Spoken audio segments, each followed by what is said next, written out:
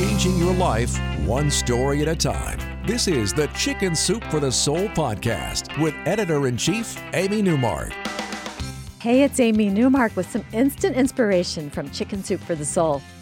Today, I want to talk about spring cleaning and how great it feels to have less stuff. We put out a book about this a couple of years ago. It's called Chicken Soup for the Soul, The Joy of Less. And I found it highly motivational in getting me to focus on how much better I would feel with less clothing and less stuff in general. So I've reduced the amount of clothing and footwear I have by almost half as a result, and I still think I have too much.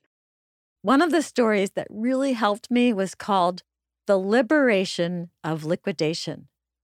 In this story, John Buentello tells us that he and his wife, Annie, had lived in a large 3-bedroom house for more than 10 years. They were renting the whole time, and when the owner died, his heirs wanted to sell the house. So John and Annie decided not to buy it, and they started looking for a new place. After more than a decade of mowing the lawn, trimming the hedges, pruning the trees, and doing all the other yard work that comes with living in a house, they didn't want to move into another house. So they decided to rent an apartment instead because their kids were grown and they didn't need that much room anymore.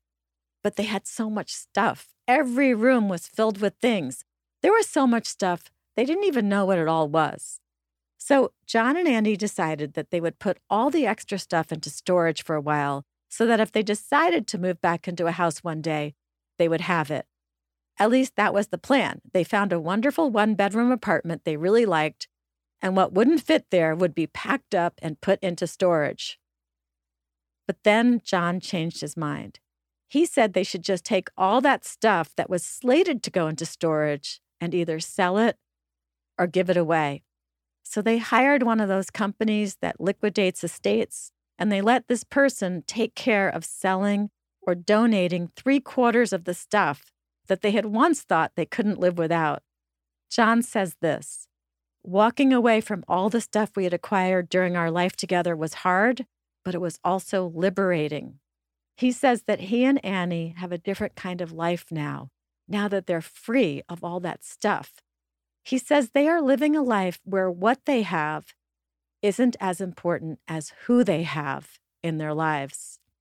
So I personally spent most of last year going through my parents' house, the one in which they lived for 60 years. And it was packed with stuff, and the stuff was so out of date, but would have been wonderful to give away to someone 10 or 20 or even 40 years earlier. We all have this impulse to hold on to things just in case someone wants them, but where is that someone supposed to come from? When I think about all the stuff that we threw away from my parents' house, it's just heartbreaking because all of those things would have been worth something to someone years or decades ago. I remember a great story in the same book, Chicken Soup for the Soul, The Joy of Less. It was a story by Jeannie Jacobson where she talked about how all the stuff we're holding on to could be someone else's blessing right now. The fact that you might be holding on to something in your closet or basement or garage, something that you will never use again, that could be of benefit to someone else is probably the best reason of all to declutter your home. So that's the way to look at all of that stuff.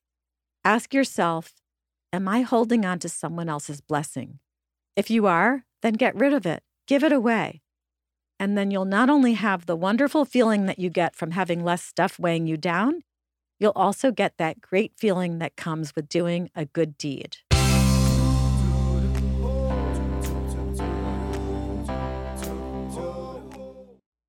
John felt liberated when he got rid of many of his possessions. And I've reduced the amount of clothing I have, but not enough.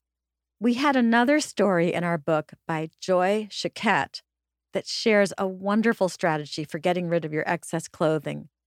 Joy says that she was feeling all the stress of maintaining a career, caring for a house and family, and performing all the other tasks that adults have to do. And she decided that she needed to embrace a kind of minimalism that would make her life easier and reduce her stress level. She had even run a class on simple living, and she'd written articles on the topic. That's why she wanted to go further now in terms of cleaning up her own life. And she was online looking for advice to share with her class when she found a very interesting challenge. It was called Project 333, and it called for people to live for 3 months with only 33 items in their wardrobe. Now, those 33 items included clothing, accessories, jewelry, outerwear, and shoes. But they didn't include jewelry that you wear every single day, like your wedding ring. And it also didn't include workout clothes. You were allowed to keep workout clothes separate from the 33 items, but you had to only wear them for working out. So Joy went through her closet. She selected her 33 items that she was going to wear for 3 months, and she put everything else in boxes.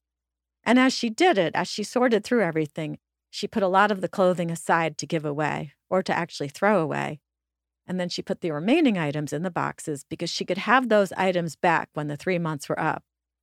When she finished, she stood back and she looked at her closet, and it looked amazing. She could see everything that was available to her.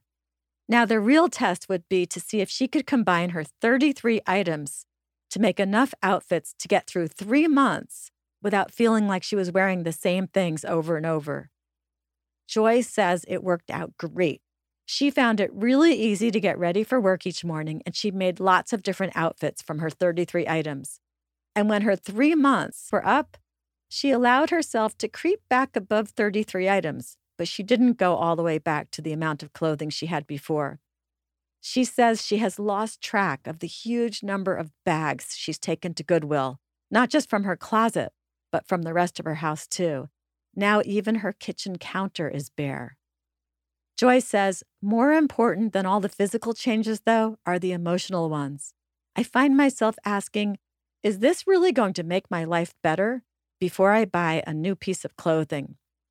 Joy's story is called How a Clean Closet Changed My Life. And it sounds like cleaning out her closet really did just that. Thanks for joining me today on the Chicken Soup for the Soul podcast. Please sign up for it on Apple or Google or wherever you get your podcasts. And please make my producer Chad happy and post a review for the podcast on one of those sites. We're moving the podcast off the Podbean hosting platform, so if you're still getting your downloads from there, please switch over to Apple or Google. And come back next time for a couple of my new favorite stories from our latest book. These are about mothers getting by with less, just like the writers of the stories I shared today. In the meantime, if you'd like to get motivated to declutter your home and you'd like to read some more tips from Chicken Soup for the Soul, The Joy of Less, go to our website, chickensoup.com. And if you want to reach me to talk about the podcast or anything else Chicken Soup for the Soul related, you can email me at amy@chickensoupforthesoul.com. And you can also follow me on Twitter or Instagram, where my handle is @AmyNewmark.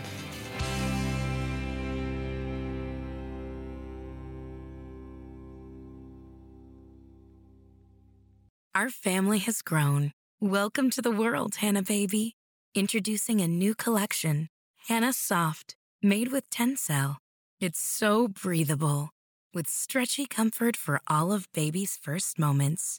And it's cool and gentle on their skin all year round. Entrusted Hannah quality for your most precious gift. Hannah Soft, made to last. Shop now at hannahanderson.com.